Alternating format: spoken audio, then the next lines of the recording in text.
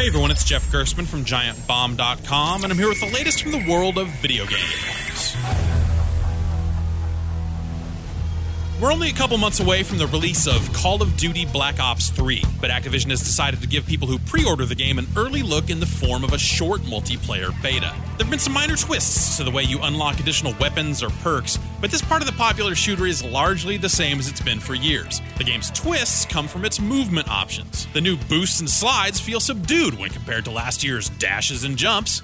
Alright, yeah, if you didn't play last year's game, that really sounds like I just said the same thing twice. At this point, you really have to be all the way down the rabbit hole to care about the specifics of the next Call of Duty game. But that's me. I'm one of those people. It seems interesting so far, but I still think I enjoyed last year's game a bit more. I'll have to see how it all comes together when the full game hits in November. For more news and reviews from the world of video games, find me at GiantBomb.com.